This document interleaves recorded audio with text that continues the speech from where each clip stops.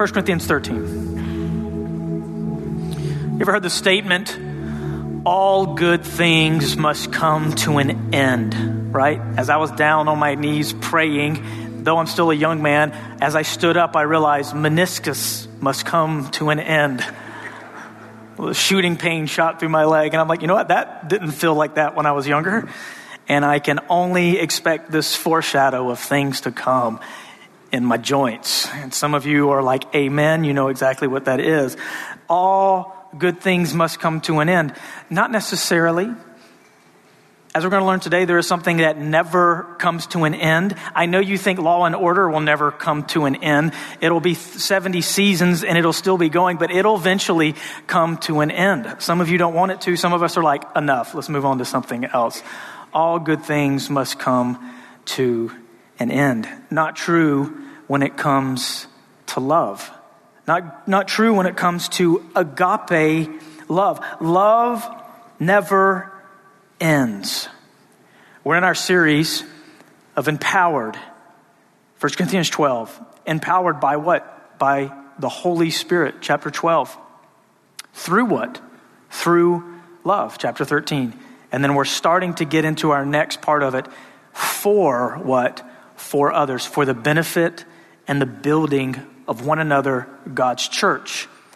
For what reason, you could go say, until we all, as Paul says in Ephesians, attain to the unity of the faith, to the full stature and measure of Jesus Christ. All of us on this progressive journey, starting at different points in our life, working through the rest of our life in faith, struggling many times, fighting still against sin and the flesh, working our way to a point. What point? When we see Jesus face to face and he changes us completely and there'll be no more progression, we'll have the position of perfection with him. And we're going to see and talk about that here today. But we're on a journey until then. And until then, God has left his church with certain gifts and certain things that are meant to help assist that journey, to build the church up. The whole goal, every single individual turning into the image of Christ here on earth. By the Spirit, through love, for others. 1 Corinthians 13, we've learned already that love, you can almost say this, first 3 verses, love is paramount. Nothing is more important than love. So much so that you could get the most noble, powerful things in the sake of the church, or in the realm, the fellowship of the church. You could have it and use it every single day, but if you have not love, you're nothing. You gain nothing. You benefit no one, anything. Love is paramount. Then we learned what love is last week. Love is perfect. All of these descriptions of who Jesus is and the type of love that he has, the agape love that's not selfish in any way. And everything that it does is motivated for the benefit of others unconditionally and never gives up, which brings us to where we are in 1 Corinthians 13, starting in verse 8. Love never ends. Let's read the passage together, starting in verse 8. Love never ends. As for prophecies, they will pass away. As for tongues, they will cease. As for knowledge, it will pass away. For we know in part, and we prophesy in part.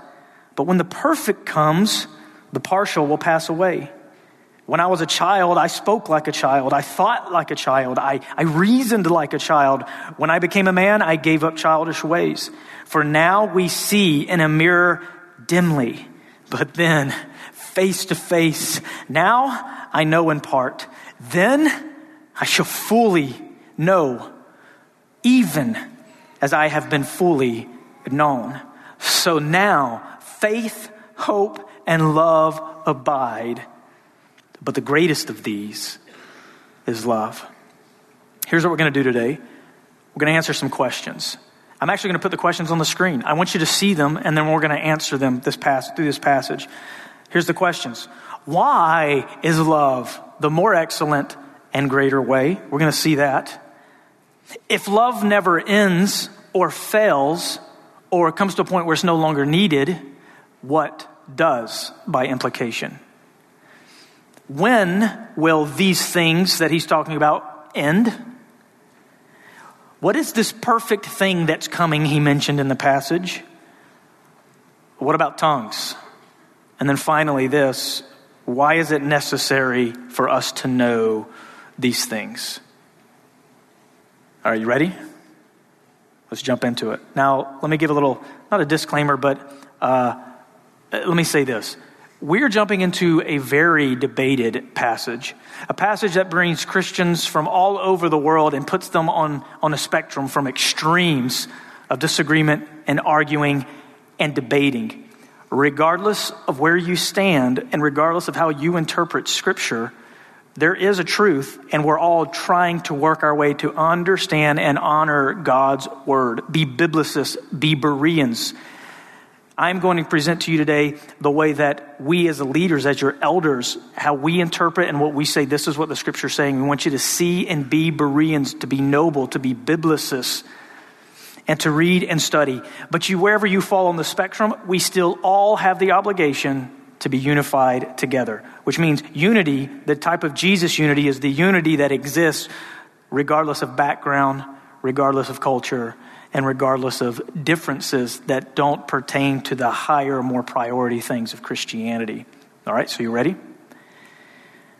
Here's the first question. Why is love more excellent and greater? Well, go back with me to chapter 12.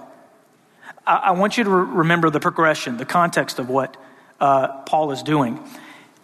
Brothers, I don't want you to be misinformed about spiritual things. I want you to understand the Spirit. Gifts, activities, services, administrations, all of these things are manifestations of the Spirit. That's His responsibility. He shows up in who He wants to, when He wants to, how He wants to. This is the Spirit. And guess what? If He shows up in you, if it truly is the Spirit, those things will be operating for the common good of others, not for you. Not for attention getting, not for self-pleasing, but for the common good of others. And even more so, now the progression is, at the end of 12, he says this.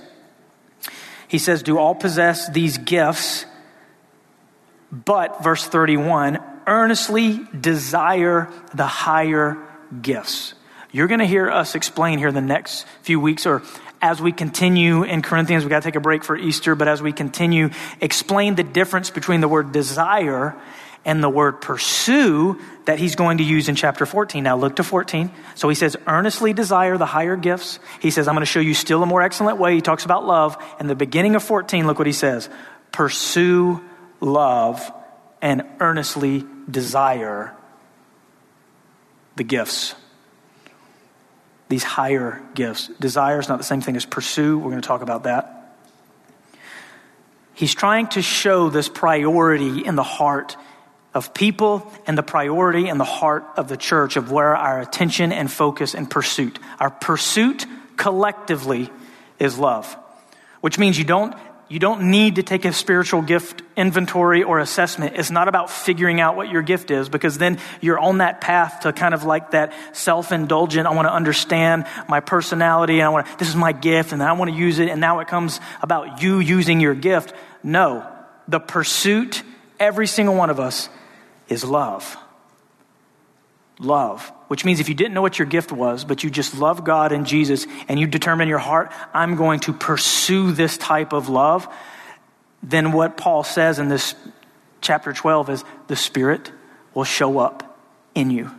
All you need to focus on is love and let God use you how He wants to. Love is the priority.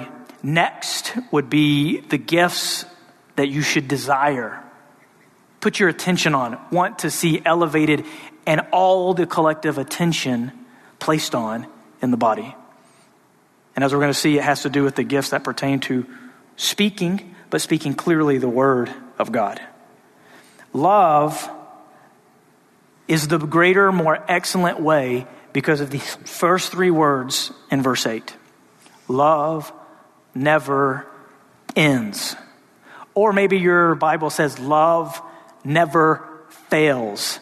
Well, which one is it? It's both. The Greek word here has this idea of love never is useless, true love, never useless. It never stops working, but it's never going to fade away or end or come to a place in our life where we're not experiencing it or don't need it. Love never ends. Love never fails. As I was kind of studying it, they would use this word talking about a seafarer that's cast upon the shore. It falls off the boat onto the shore. You're no longer needed. Walk of a plank. Or the petal of a flower that's eventually dying. The last petal falls, like in Beauty of the Beast. I was about to hum the song, but I stopped myself. Partly because the Little Mermaid song was in my head and I didn't want to mix it up. Oh, that's Little Mermaid. Love never has the last petal that falls off. It never gets cast ashore. Love is more excellent and greater because it is the one thing that never ends. Now look at verse 13 of chapter 8, how he concludes this thought. He says, so now faith, hope, and love, the word now, abide. These things remain. That's what that word abide means. It means remain. But love is the greatest. The greatest of these is love. Why? It's because everything else will come to an end and love will continue. Faith and hope and love, those are like the foundation of Christianity, right? But faith and hope themselves will come to a place where they're no longer needed. Because Peter tells us that it is the power of God that is guarding your inheritance and your salvation, ready to be revealed, and it's being guarded through your faith, which means you have to hope that it is coming and I will see it, and I'm holding on to that. Like Paul said toward the end of his life, I have fought the fight, I have kept the faith. Now, therefore, there is laid up for me a crown of righteousness. But not for me only, but also for all those who love his appearing, right? There's hope. I have faith and I have hope and I have love. But even faith and hope come to the end when you meet Jesus face to face, because your hope is now fully attained. Your faith is no longer needed because it's sight and you can see. But love will continue. Love never fails. Think about it in your own life. What if the petal of love eventually fell or was cast ashore in your own life? This is what the enemy wants you to believe, that you're going to come to a place in life where God's done with you. He's done with you. No more. I've spent too much time trying to help you, and you just can't get it. Now, for those who willingly reject Jesus and want nothing to do with him, they reject him and they get done with him. But if you believe in Jesus and you're fighting the fight of life and faith and of sin, the enemy's going to tell you he's done. Love never fails. Love bears all things, which means he's bearing with you. Believes all things. He's never going to believe that you can't be worked in and him work through you. Hope all things, endures all things. Love is so important because this is the type of love that God has for you. Love never fails. It's the one thing in your life that's going to be there for you, helping you. God's love abiding on you. God's love is amazing. It is powerful. It is precious. For God so loved the world that he gave his only begotten son, that whoever believes in him will not perish but have everlasting life. This is love of a world that's rejected him. This is a love that wants to benefit a world that says, I don't want you. This is love for a world that has done wicked things and lives in darkness and lives in a way that is offensive to a holy God. And instead, God stays his wrath and he makes provision for a people that aren't even asking for it. Romans 5, but God demonstrates his love for this, in that while we were still sinners, Christ died for us. What a radical type of love. Why is love more excellent and greater? It's because love never ends. So now here's what I want you to understand this passage. He says that to help you understand the priority of things, especially within the church in your own life. And he's talking, what has he been talking about? He's been talking about the spiritual gifts and the spiritual services. And the Corinthians were really good at taking the gifts that were the speaking gifts that gave attention to them and twist them and make them about them. So Paul is trying to put everything in its proper order. The Holy Spirit works through a motivation of genuine God, agape love. And then he'll manifest the gifts in you for the benefit of the church. So if love never ends, here's the question then. What does end? We've already hinted at it. Everything besides love in this context is going to come to an end. Look what he says next. Love never ends. And then he says, as for prophecies, your version may say, if there be prophecies, or it may say, whether there be prophecies, right? Concerning this gift of prophecy, whether we're talking about prophecies or you see it, guess what's going to happen to them? They're going to, and they use a very specific word, pass away. Maybe your version says fade away. Then he says, as for tongues. He uses a different word. He says, they will cease. Then he comes to this next thing, knowledge. As for knowledge, it will, like knowledge, pass away. And look what he says in verse 9. He says, for we know in part and we prophesy in part, but when the perfect comes, the partial will pass away. Why is Paul mentioning these three gifts in the context of love?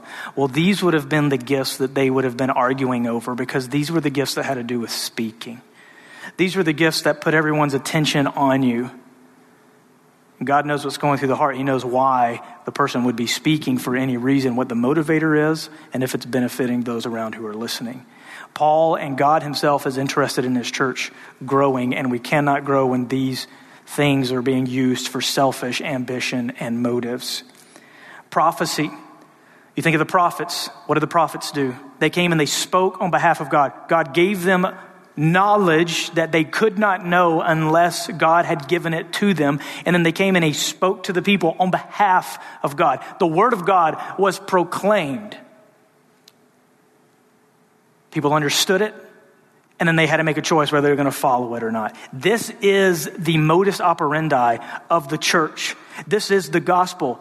Faith comes by hearing, and hearing by the word of God. People are not sufficient to be saved, to be alone and not hear the revelation of Jesus Christ that they cannot figure out on their own. They need someone to speak it. They need to hear it and understand it, and then they need to respond to it. And this is what will bring life. So you have these gifts of prophecy, people getting up and giving a word from the Lord and speaking. It was wonderful. It was miraculous. God is with us and he's working. And knowledge. As for knowledge, similar thing. Wow, God, we don't know everything, God, and we want to know these deep mysteries that come from you. How are we going to get that knowledge? Well, through the proclamation of God. God speaking to you. God speaking to his people. Keep in context. We are 2,000 years later and we have the completed word of God. These people would not have had it then. It was one of the earliest churches Paul wrote to. And you see also during the time when all the apostles were alive, you read through the book of Acts and you see miracle after miracle. You see crazy things happening. You see the Acts of the apostles whose job was to establish the church and spread it. And when the apostles died off, the time of the apostles ended. And now you see us being propelled in a time throughout all of history. We can look back and we see the church has functioned and has followed this word. We are not waiting for some new revelation to come in. This is why it's so important to understand this right, because there are people today and churches today who still believe God is giving new revelation that must be spoke to people. Paul said, if an angel come to you, even if I come to you and I speak to you something contrary to what I first brought to you, let him be accursed. And what do we see happening in history with a lot of these false and fake religions is angels showing up to someone in a private time and telling them a new way that needs to be added to the Bible. Wouldn't that be a miraculous experience?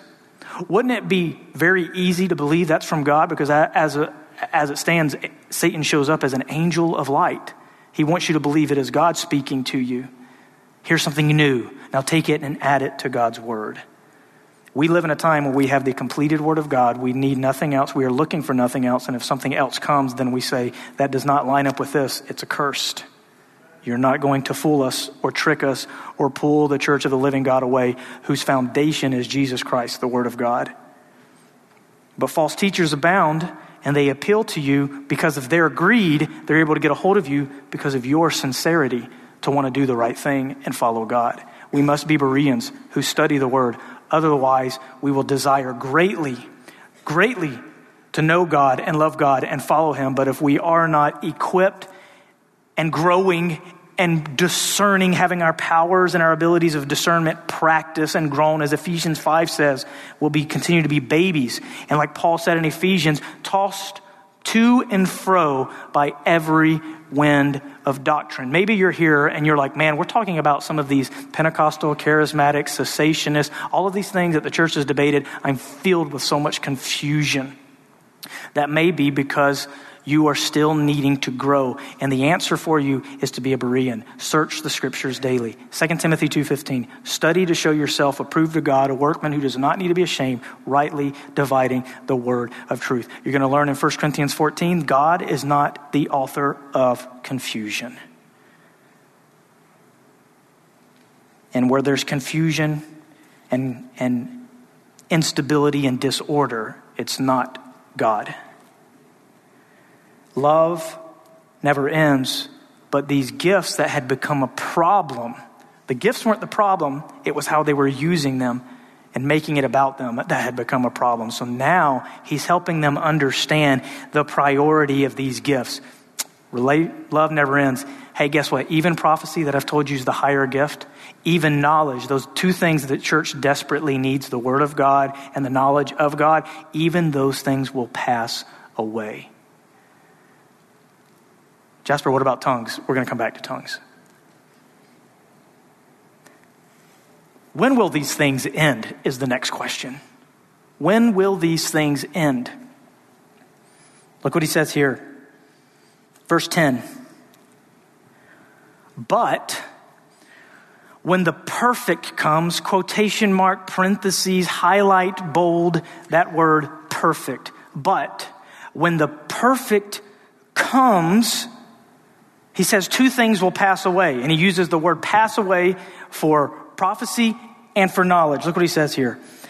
But when the perfect comes, the partial will pass away. What are the partial things? I want you to look at the screen. I've got some things highlighted here. Notice prophecy uses this word pass away in the passive form, meaning something's going to cause it to pass away. Tongues will come back to that. Knowledge is going to pass away as well. Same word, same passive grammar. Something's going to make it pass away. Then he says, for we know knowledge in part. We don't have all knowledge. It's partial. And he says, we prophesy in part. Even the speaking, even your pastor speaking, even the word we have is just what God wants us to have. It's still partial. So knowledge and prophecy, partial. And look what he says. But when the perfect comes, what passes away? You say it. The partial. And what are the two partial things? Prophecy and knowledge. Well, when will these things end? Well, it's based off this perfect thing coming. Then you know that prophecy and knowledge will be fully realized. It'll pass away. The idea is that it's going to fade out and no longer be needed. It's going to be like the VHS.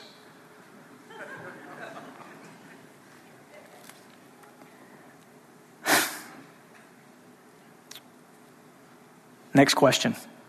Okay, if the perfect causes these very important higher gifts that we should be desiring, when is this perfect coming and what is this perfect thing? What is this perfect thing that's coming? And he answers it by this analogy he's going to give. Verse 10, he says, when the perfect comes, the partial will pass away. Verse 11, and then he says this to help them understand it. When I was a child, I spoke like a child. I thought like a child. I reasoned like a child. When I became a man, I gave up childish ways. Now, is he saying that the gifts that we use today are childish in the negative sense? No, he's using a metaphor to help us understand maturity. That when you grow up and you become the man or the woman that you're supposed to be, there are things that you used to do and need when you're a kid you no longer need. And so he's already setting up this picture that eventually you're going to no longer need. Just like children grow up and they become the thing that they're focused on as a kid has helped them become, therefore no longer need for it. Then he says this, which helps us understand what and when this perfect thing is.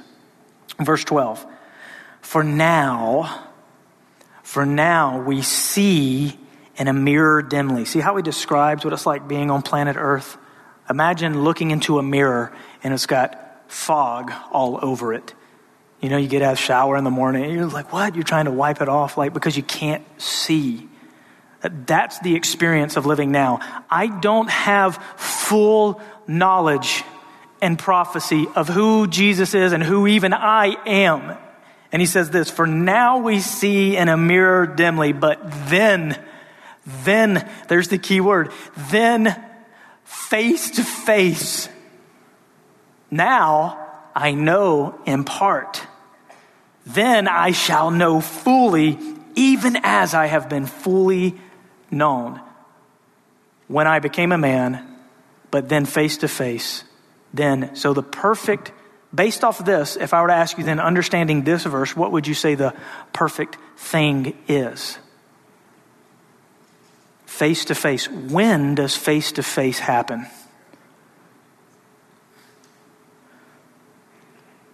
Face to face with Christ my Savior. Face to face, what will it be?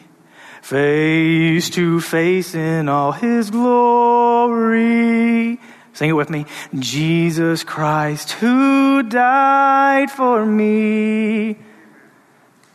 One day we're going to see Jesus, but that day's not yet. It's going to be wonderful. And guess what? When you see him face to face, you're going to no longer need knowledge and prophecy because it's going to be complete. You're going to know him as you're fully known. You're going to know him like he knows you now. So what does that mean about prophecy and knowledge now? We need it now, correct? We need it. It's helping us. You're experiencing prophecy now as you have someone standing and speaking God's word to you. Prophecy at work. Face to face with Jesus, the glorified and eternal state is what we're anticipating. Now, what about tongues? He keeps mentioning tongues. What about that? Go back to it. 1 Corinthians 13. There's so much to say here. Oh, I'm going to start my Bible. So much to say here. But I'm trying to be as succinct as I can. He throws tongues right there in the middle. And he says, as for tongues, they will cease. As for tongues, it will cease. Completely different word. It's not partial, and it has nothing to do with the perfect coming. The grammar even shows that as prophecy and knowledge are passive, meaning something has to act upon it. The word cease here means to come in on its own in the middle voice, if you love grammar. English doesn't have a middle voice, but as we know, middle voice, it's neither active nor passive. It's happening on its own. Well, maybe you're thinking, what are tongues? We're going to get an opportunity to dive even more into what they are, what they aren't, as 14 comes in, but let me give you a little quick overview. The Old Testament, when it talks about this idea of tongues in the future, the Tower of Babel happened. What did God do? He divided up all the languages and he spread man out into the world so they could not work together on their own. It was an act of mercy because man together without Jesus will only get more and more evil. God's act of mercy of dividing man up so it's harder for them to work together. And then God decides when it's time to bring people back together. When did God bring back people together and even bridge the gap between the languages? When was that? Ooh, I think I heard it. Who said it? Acts chapter 2. What happened that day? Pentecost. All of these different nations, every nation had gathered together in Jerusalem. Peter gets up and he prophesies about the prophecy of Joel. And he says, this day is among you. And 3,000 something souls are saved. But something crazy happened as the apostles were waiting for the Holy Spirit to come. Wait on me, he says. He preaches a message, and then these cloven tongues of fire fall on the people. And they all begin to speak in tongues. By the way, tongues is mystical because that's an English word we use. It wouldn't be as mystical if we used the right word, language. They spoke in languages, but what languages did they speak in? They all could hear the other person speaking their language. A miracle. Like, how does that make sense? How can your ear hear all these different people from different nation, tribes, and tongues at a time when there's no Google? You know that there's no way to just like figure out no language. You can't hold your phone up. You know, foreigner, barbarian, we do not understand each other. You hear the gospel message. Everyone is speaking and everyone can hear their own language coming out of everyone. That's a miracle. An absolute miracle. And the Old Testament said that there would be a time when people of foreign and strange tongues would come to do something specific, a very specific sign that God is now taking salvation to the rest of the world. And it was definitely a sign to the unbelieving Jews, Israel's God saying, I've come for you. This is the sign that this is my Messiah. This is the sign that you need to get on the ark, the true ark, Jesus, and listen to him. And even the Gentiles are manifesting the thing that you've been waiting for. It should make you think about that scripture from the Old Testament and know that he's trying to tell you and make you jealous to get on board. But the Jews hardened their heart, as Paul tells us that the devil has blinded their eyes. And so you see through the book of Acts all the way up to chapter 19, and then tongues are never mentioned again. This thing happening where a Gentile would speak in the language that the people knew, but they knew they didn't know that language. And it was a confirmation that yes, God had brought salvation to the rest of the world outside of the Jews. He's departing from Israel, and now the church is growing and everyone can be included. Now even Israel must accept Jesus. A very interesting time. But the implication here in chapter 13 is you are making church, Corinthian church, you are making the least of these gifts the most important. The gift that will itself cease and no longer be needed. So here's the question. When do these gifts cease? We're told that they will cease apart from the perfect. They're going to end even sooner than prophecy and knowledge. When? Well, we actually don't know. We don't know when, but we can make a pretty good assessment or guess. Can't be dogmatic, but it seems like when the temple was destroyed in 70 AD, and it seems like when the time of the apostles had done and the church has started spreading around the earth, the prominence of this miraculous gift that could just be used to speak a language that the person didn't know had ceased. The idea of the word cease is like a battery life. It ends on its own, comes to an end. Now you're probably thinking, wait, it's a little bit different than when I think of the word tongues, and it makes me associate with the way that I see it operating in the church, the modern church today. I hear the word tongues used, and there's a lot of mystical confusion behind it. We're going to get to speak more about that. A lot of confusion, but what I would surmise to you is what you see today is not what's being talked about here. Tongues will cease. Now hear me out. Why then does he dedicate a whole next chapter to the gift of tongues to try to de-elevate it, not say that it's bad, but put it in its proper place below all the other gifts? Because he's wanting them to pursue the gifts and put their attention on and make a big deal. If they're going to make a big deal about anything, make a big deal about the gifts that actually benefit others. Prophecy. So he's going to compare prophecy and tongues in 14 and further validate, hey, this gift is coming to an end and it needs to stop getting so much importance. Let me tell you something else. The book of Corinthians is the only book that talks about the gift of tongues, and it's one of the earliest books mentioned. After that, you never see it brought up again. Hebrews is one of the latest books written in the work of the early church, and when you come to the book of Hebrews, you see they even look back at a time of miracles as if it happened in the past. God is a God who works in the way he wants to, when he wants to. And it seems today, we read things like the book of 1 Corinthians during the time of the Acts when the apostles were still there. And like, man, it seems so different. It's not a bad thing. I read the book of Judges and it seems so different, thankfully. Go read Judges and you'll be glad it's not the same. God's heart for his people is that they would get to a point where they trust him on pure faith. that you wouldn't need a miracle. You wouldn't need miraculous. You wouldn't need physical experiences to believe him, to trust him, and know he's working in your life. Think of Thomas. I refuse to believe unless I see for myself. And Jesus says, Thomas, come here, put your hands in my side. My Lord and my God. And Jesus says to Thomas, you believe because you've seen. Blessed are those who believe and do not see. Jesus said, the evil and wicked generation seeks a sign. Give us something. Show us that you're Jesus. The Jews come. Show us that do something to make me believe.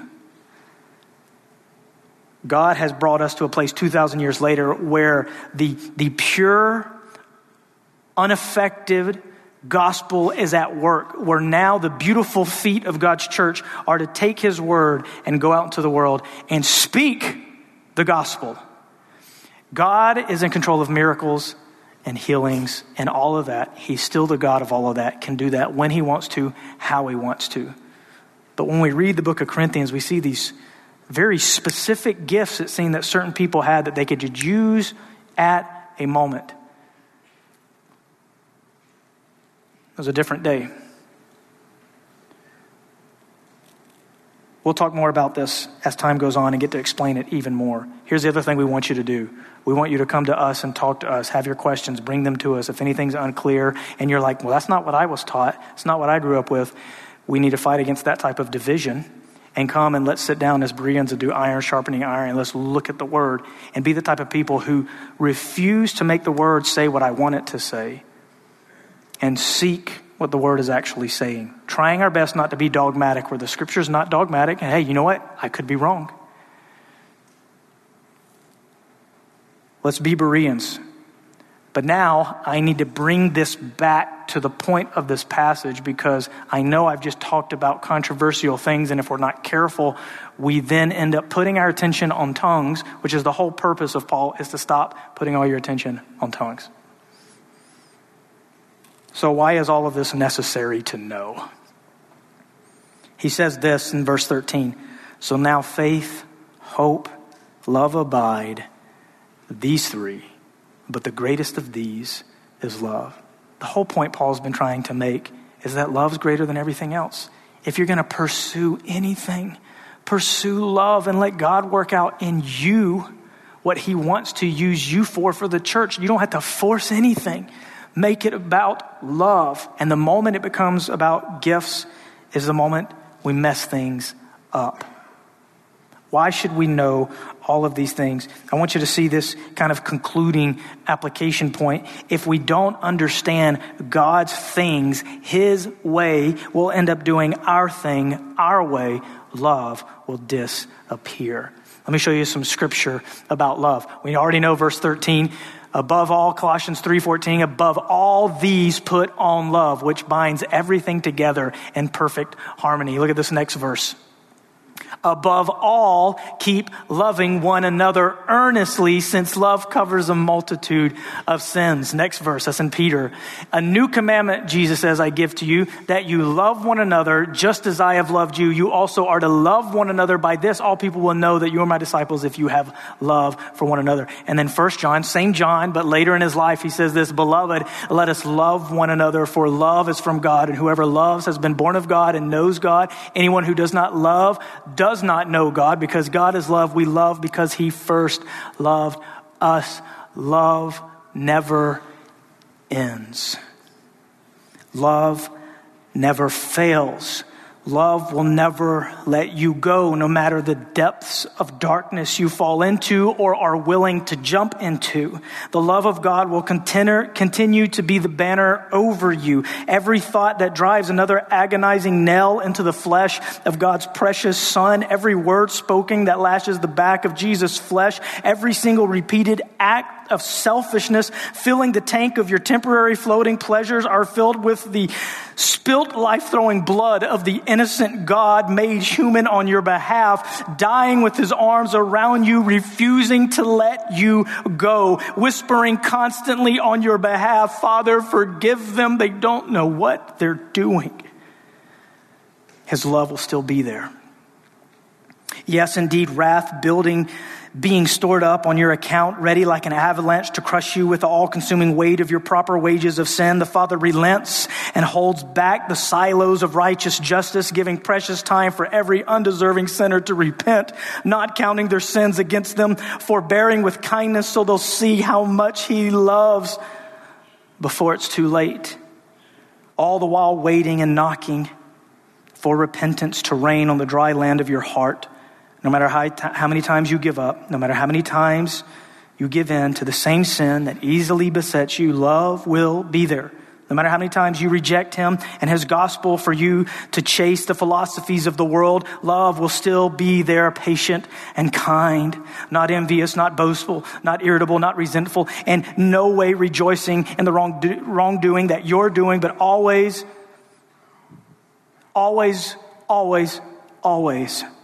never giving up on you, bearing with you in all things, believing the best for you in all things, hoping God's change in your heart through all things, and enduring every spear thrust into the side of Jesus, piercing through his flesh, between his ribs and into his heart, bursting forth with never-ending waters of love. His love, still here, never failing, and will never end. Let's pray.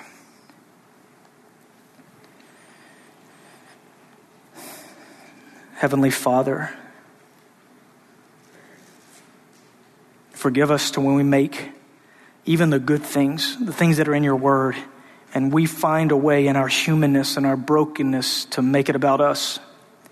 We find a way to use the things that you mean for others for ourselves, and we find a way to, in sincerity of wanting to be spiritual, to end up being unspiritual and following our flesh, deceived the whole time by the enemy who's just trying to make a mess of things among us.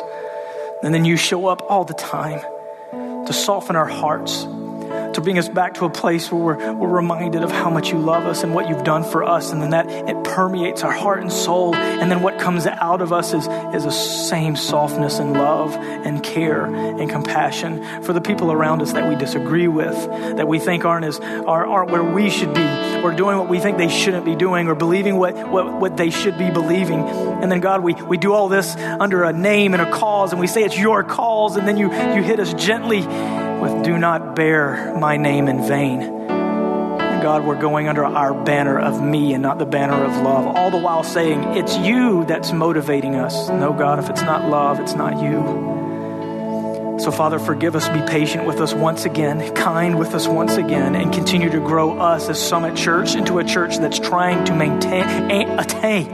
attain unity into Jesus Christ for the benefit of growing so that the world lost in darkness will be saved.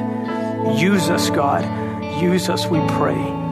Thank you for your great love. And all of this because of your precious Son, Jesus Christ. Amen.